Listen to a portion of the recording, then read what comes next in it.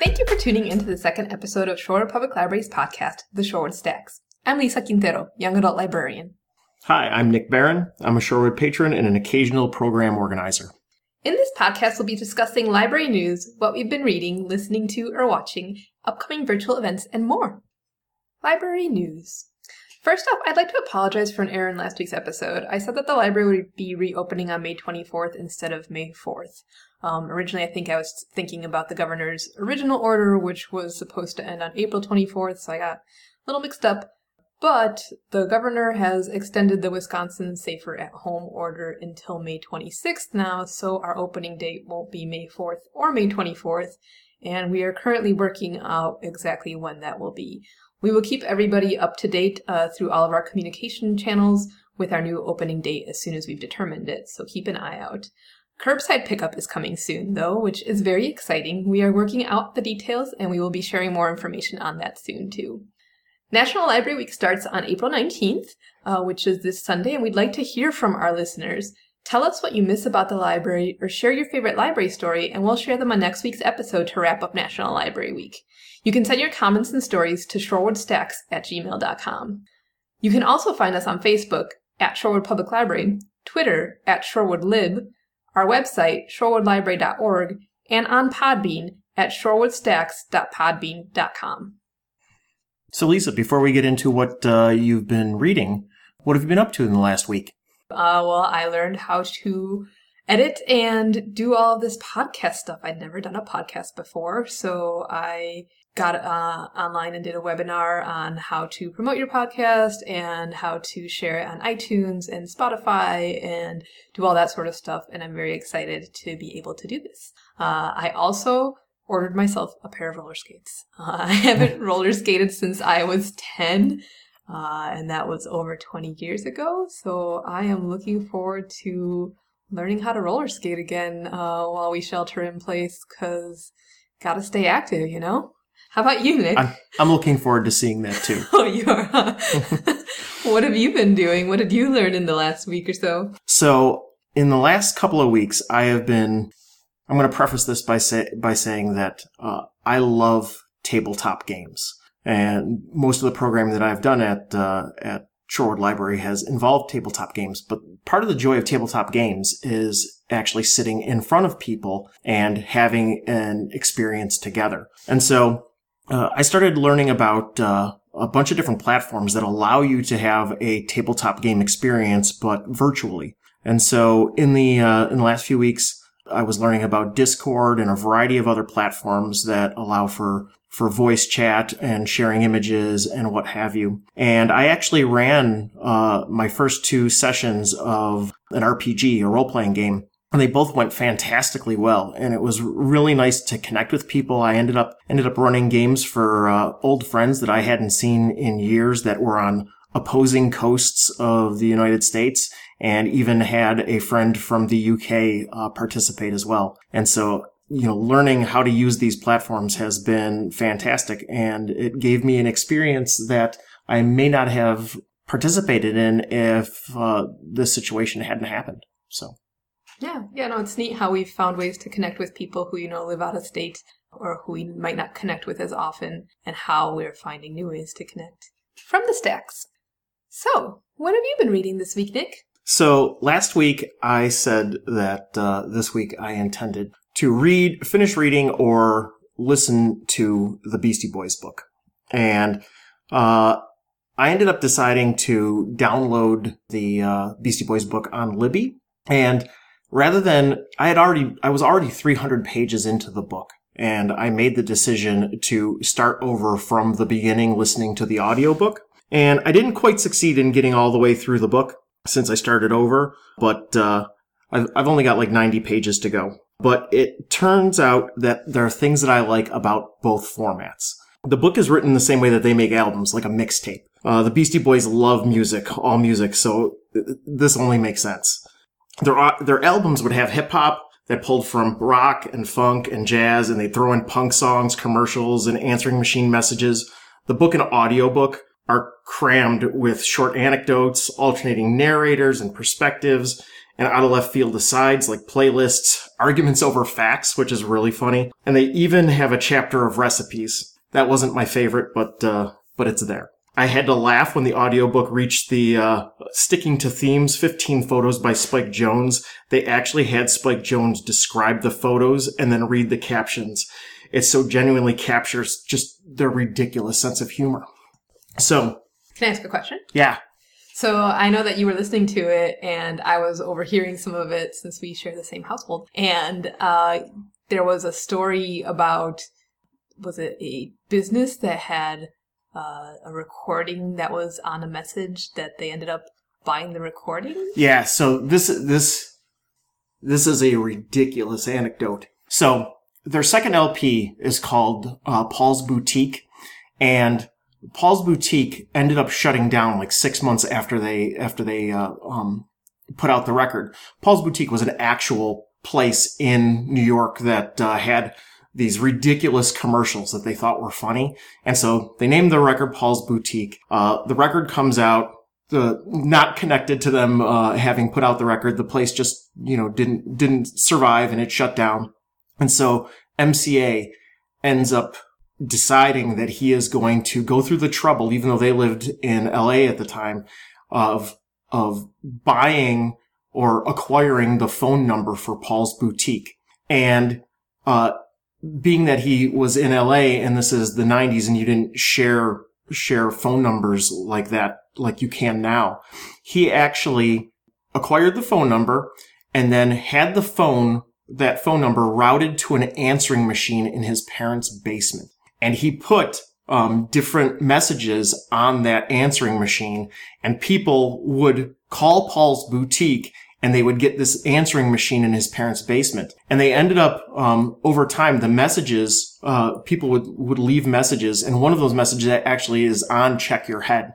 But it's really just a ridiculous thing, and it just shows their ridiculous sense of humor. But apparently they also had a problem where people were like leaving like weird and creepy messages. And so periodically MCA would go home to visit his parents, and he would shut the machine off and put it away for 6 months. And then he'd be like, okay, everything's fine now. And he'd plug it back in, and then the messages would keep coming in. And so this went on for years before he finally unplugged it completely.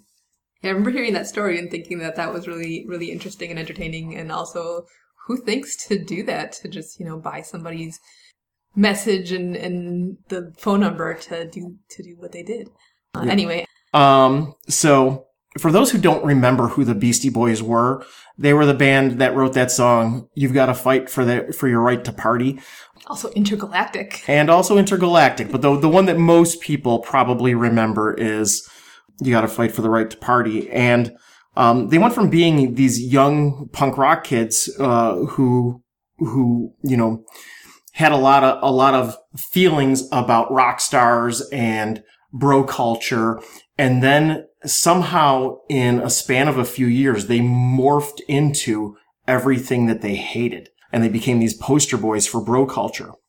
So they go through the process in the book of showing how they grew, and anybody that listened to their music for years to come, saw that progression in how they grew. But they grew up, and really the book does a really good job of showing how they evolved as people. So the book is a fantastic journey through their musical history, but they make a point to repeatedly disavow their bro days. Fans of the band know that they did this in songs like Sure Shot, which was on Ill Communication, and Song for the Man, which was on Hello Nasty. But for those picking this up and they thought, oh, this was that band that wrote that funny song that I thought was cool in middle school, or yeah, these guys are idiots, they go way out of their way to apologize. Okay, so in the spirit of the Beastie Boys, I'm going to go on a little aside of my own. So one of the chapters, the book goes over each of the different albums that they released, and they talk a little bit about each of the records. And one of the records that, one of the chapters, I should say, that is in the book is about Ad Rock and his feelings on Hello Nasty, which is his personal favorite record. In fact, the chapter breaks down why it should be my favorite record or your favorite record, which is a funny way to approach it. But they shouldn't be deciding what's your favorite record.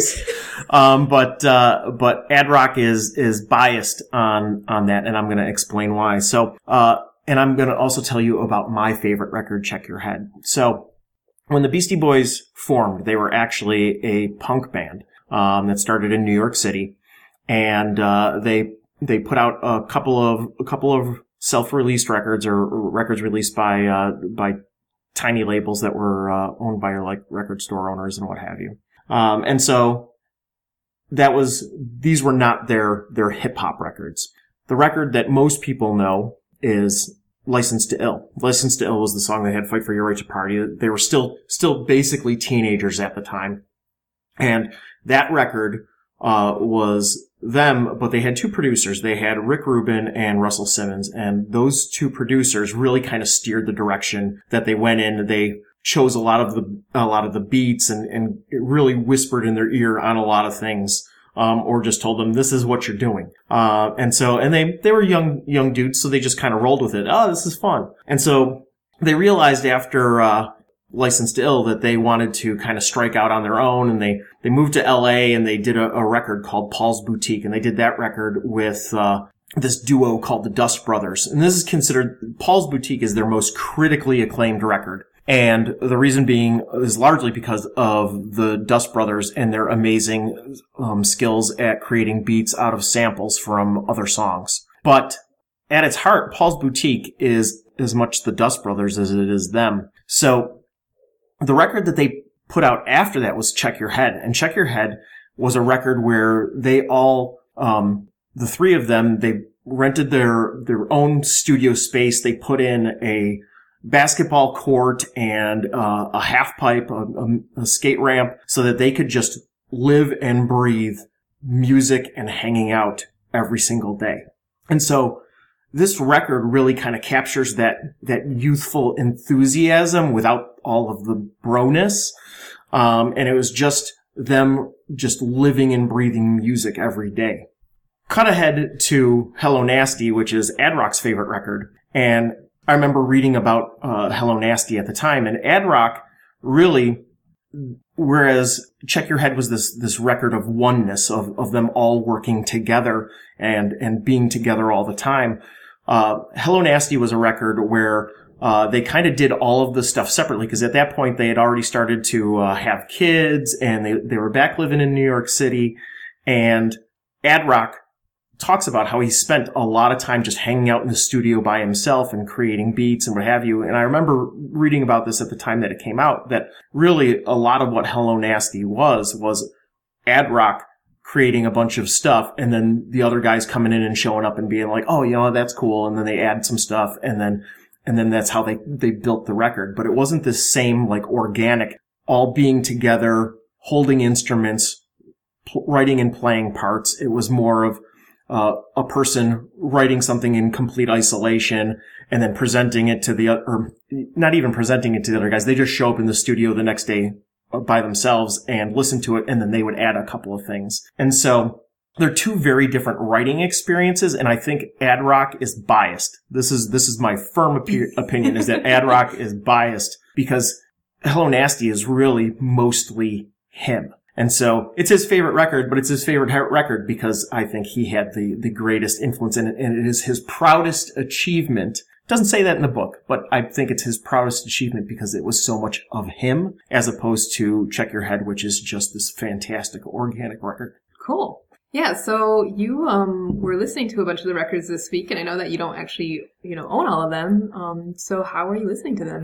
Yes. So I'm going to talk about two different library platforms. So the audiobook I listen to on Libby, but Hoopla is another library platform that you have access to with your library card that has music and movies. It also has books. It has books as well, but strangely, it has almost the entire Beastie Boys catalog, but it does not have the Beastie Boys book. Okay. So The only record that was conspicuously missing to me was a record called Aglio e Olio, which is my second favorite Beastie Boys record. But yeah, all of the known greats, Paul's Boutique, License to Ill, Hello Nasty, Ill Communication, and Check Your Head.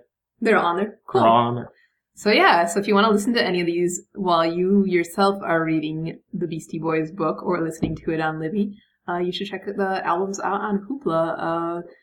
Last I heard, we still have 8 checkouts limit for the month of April, and that has also been extended to the month of May since we will still be sheltering in place for the month of May. So what are you planning on reading next? All right, so I am a big fan of a writer named Naomi Klein. She wrote a book in the early 2000s or mid 2000s called No Logo, and she followed that with a book called The Shock Doctrine, and I love both of those books. No Logo talked about the rise of brands and the loss of public space, that everything is branded and monetized. Yeah, I remember reading that one, and I remember it also talked a lot about the textile industry and sweatshop labor and fast fashion and things like that. Yeah, for sure. And so it was a fantastic book, very eye-opening.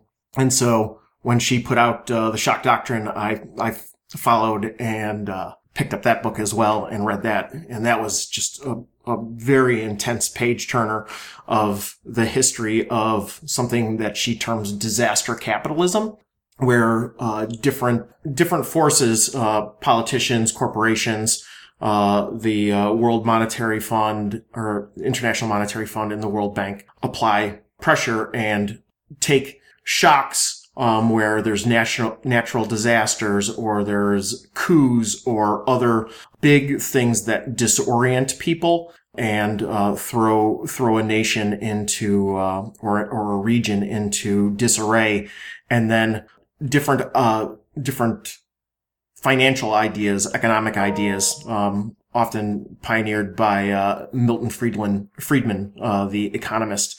The idea of taking these disruptions and using them as an opportunity to, for example, during a hurricane or after Hurricane Katrina, it was an opportunity for politicians and corporations to privatize education in New Orleans in the wake of this great tragedy. And so she really documents this happening all over the world over the course of 40 years. So Naomi Klein recently released a book called No Is Not Enough, and it expands upon her theory of shocks and the shock doctrine and applies them to the political climate that is happening now or in the last couple of years, talking about how Trump keeps people and the media and everything in this constant state of confusion and disarray. But it's not just Trump. She talks about Modi and Erdogan and all of these different nationalist leaders in different countries, and how they utilize, these shocks in order to implement things and shift the political environment and political and economic discussion. And so, I'm really excited to read this book because it is not just about those things happening, but also ways to also kind of subvert the paradigm that they create and use these as opportunities to also find hope and resistance. Yeah, I know she's been doing a lot of talks recently. I know that you and I have watched a couple about how the shock doctrine might come into play with COVID-19 things around the world, both here in the United States and everywhere else, and how some things are already starting to happen, where things are becoming privatized or governments are, overstepping bounds. And so, yeah, it does sound really interesting. And I have not read the shock doctrine yet, and I know you've talked about it before to me, and I would like to read it, and I'm curious about this one as well. And I'm listening to that as an audiobook on Hoopla. Cool. I know that we have a couple of those at the library. I don't know which ones specifically we have in book form, but you can always check the County Cat catalog and see what we've got at Shorewood.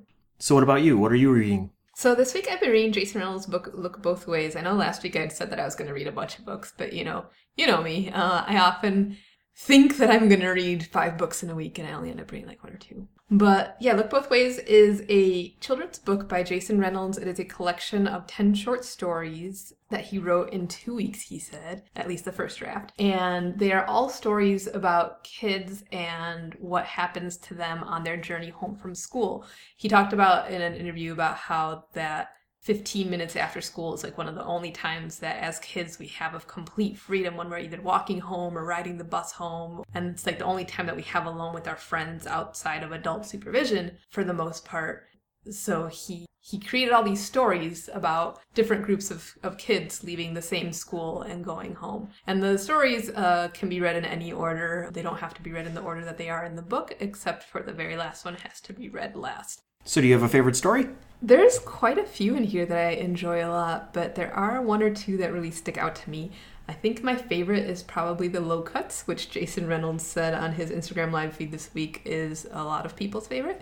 The Low Cuts is a story about a bunch of kids who all have parents who have cancer, and they all met in a support group at school.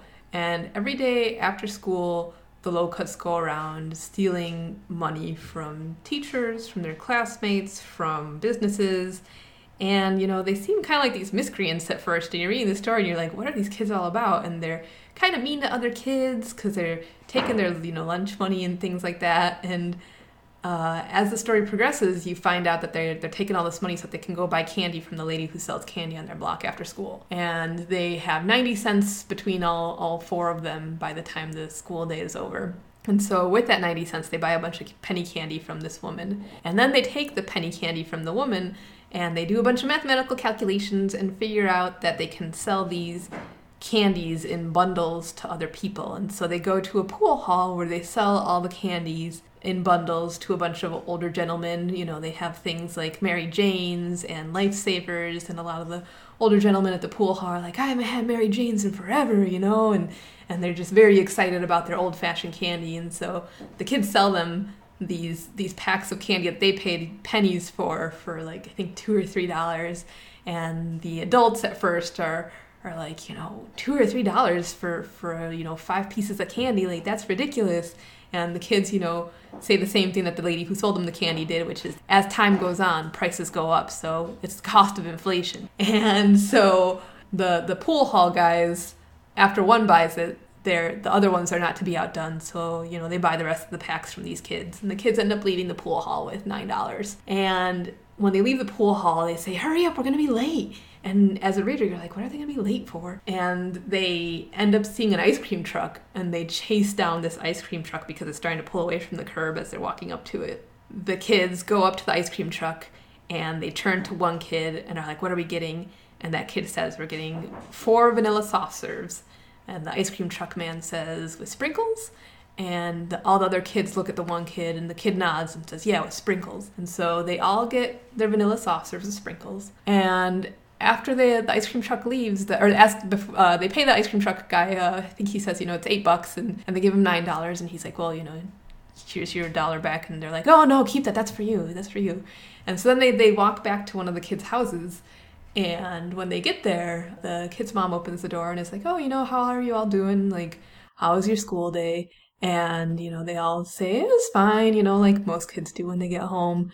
And the one kid, his name's Bit, he asked his mom, how was chemo today? Because we find out that her cancer was back. And she says, it wasn't so good, and that she's feeling a bit nauseated. And so he says, I figured that might happen. And so he and his friends all said, we brought you ice cream because we thought you might be hungry. And so that story was just very, very heartwarming. And it was just interesting to see the complexities of people, because at the beginning of the story, you think like these kids are like bad kids. They're stealing stuff from other kids and they're doing this, At the end of the story, you're like, they did it for good, and it was really heartwarming. And Jason Reynolds this week has been doing live readings of a bunch of the stories from the book, and I've been listening to a bunch of them, and he's been giving a lot of backstory on the stories, and I didn't know a lot of stuff about him personally, And apparently he said that a lot of these stories are based off of things that happened to him as a child, and that some of the people in that story and in other stories are real people that were in his life.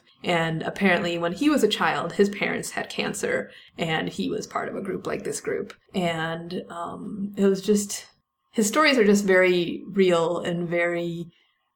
They show that people are complicated? They do show that people are complicated. They just touch on what childhood is and what it means to grow up and what we experience as we do so. And, they're just very true to life. And, he managed to write these characters who are both innocent and not, and his stories are just great.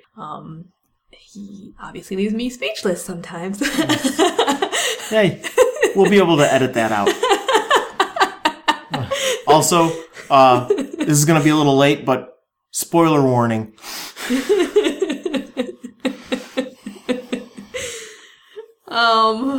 So yeah, beyond that, I also liked his story that he read this week called 5 Things Easier to Do Than Simeon's and Kenzie's Handshake. And that one actually made me really emotional too, because that one, he talked about at the end about how these kids do this very elaborate handshake in the story, and they get in trouble for doing this handshake at school because it's very elaborate and it disrupts class and everything. And at the end of the story, he talked about how the handshake is actually American Sign Language for I hear you even when the rest of the world doesn't.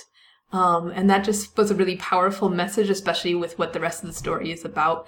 And he talked about a lot of how, Black youth are typecast into the idea of like, when you grow up, you're not going to amount to too much of anything, and a lot of these young boys that are seen as kids as being troublemakers are going to, quote unquote, are going to grow up to be on the front page of the news as a bad headline.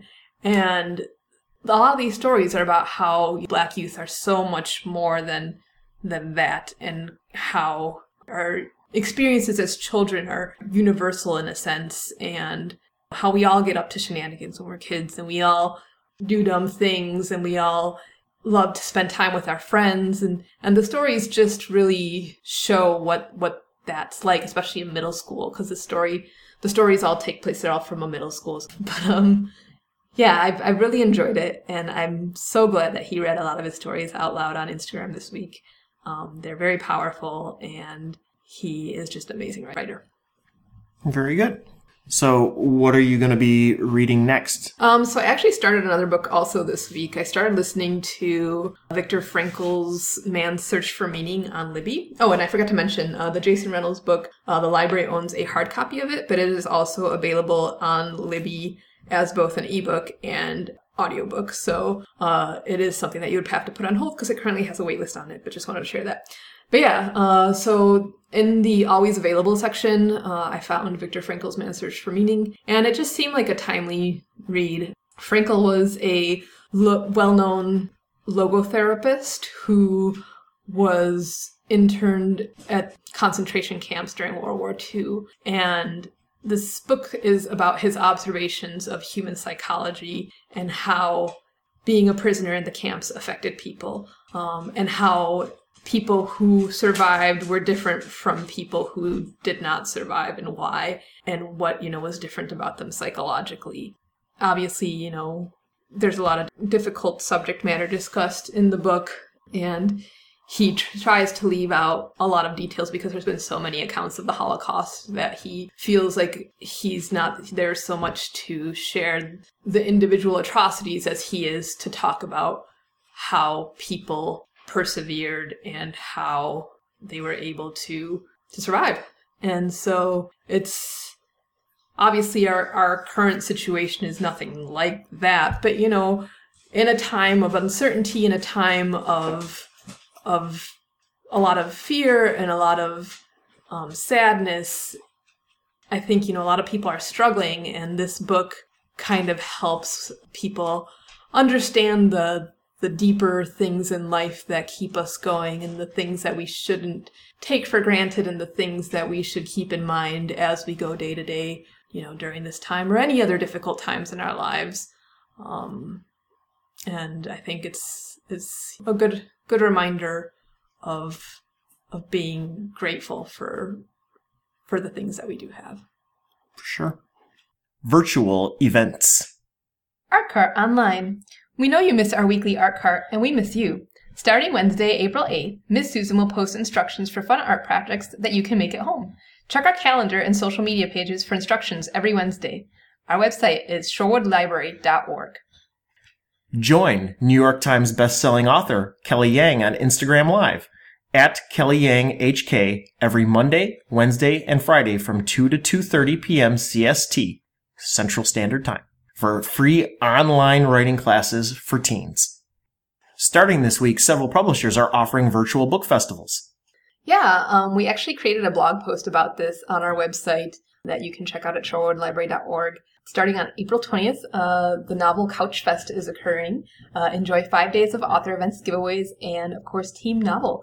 Follow them on Twitter and Instagram for Couch Fest contests. They will be doing advanced reader copper giveaways and special password promotions from favorite authors. Also starting on April 20th is the WV Reader Fest, and that goes through April 25th, a week-long celebration of books, authors, and readers. Join them on Instagram and Twitter starting Monday for exclusive author chats, chances to win books, and a peek behind the scenes with Wednesday Books editorial and marketing teams. Starting on April 25th, and this is a one-day fest, is the Social Distance Book Fest, a full day of panels featuring authors and booktubers, as well as exciting giveaways and more. Also starting April 25th and going until April 26th is Y'all Stay Home Book Festival, a virtual young adult literature festival featuring giveaways, contests, special events, and 2 full days of panels with 70 best-selling, award-winning authors. Also on April 25th and May 3rd is the Newburyport Literary Festival, which describes itself as a celebration of literature, readers, and writers, featuring readings and discussions of both fiction and nonfiction adult titles. And finally, going from April 30th until May 3rd, is the Festival of Literary Diversity, which is taking place in Canada. It is Canada's first festival for diverse authors and storytellers. The Festival of Literary Diversity provides a one-of-a-kind program and event that engage readers, inspire writers, and empower educators by highlighting important and underrepresented voices. For more details on these book fests, visit our library website at shorewoodlibrary.org. If you click on each of the links for the names of the festivals, you can find their schedules and information on how to register for panels and things like that.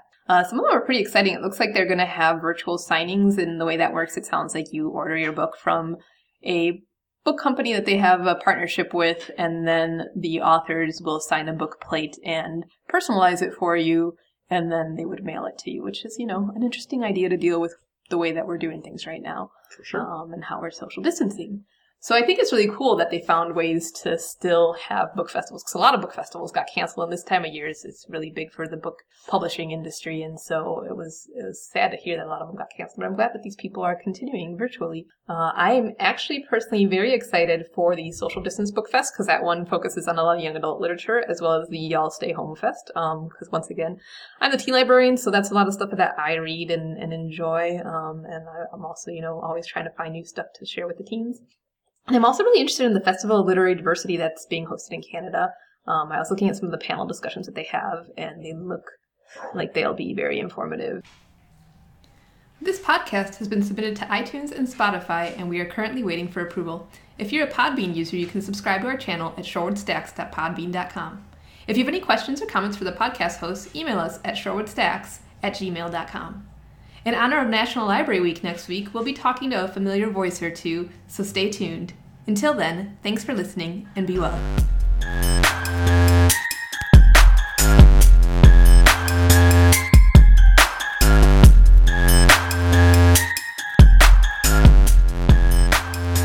The Shorewood Stacks is produced by Lisa Quintero and Nick Barron, with music by Kevin MacLeod. The title of this song is Ice Flow, and can be found on incompetech.com.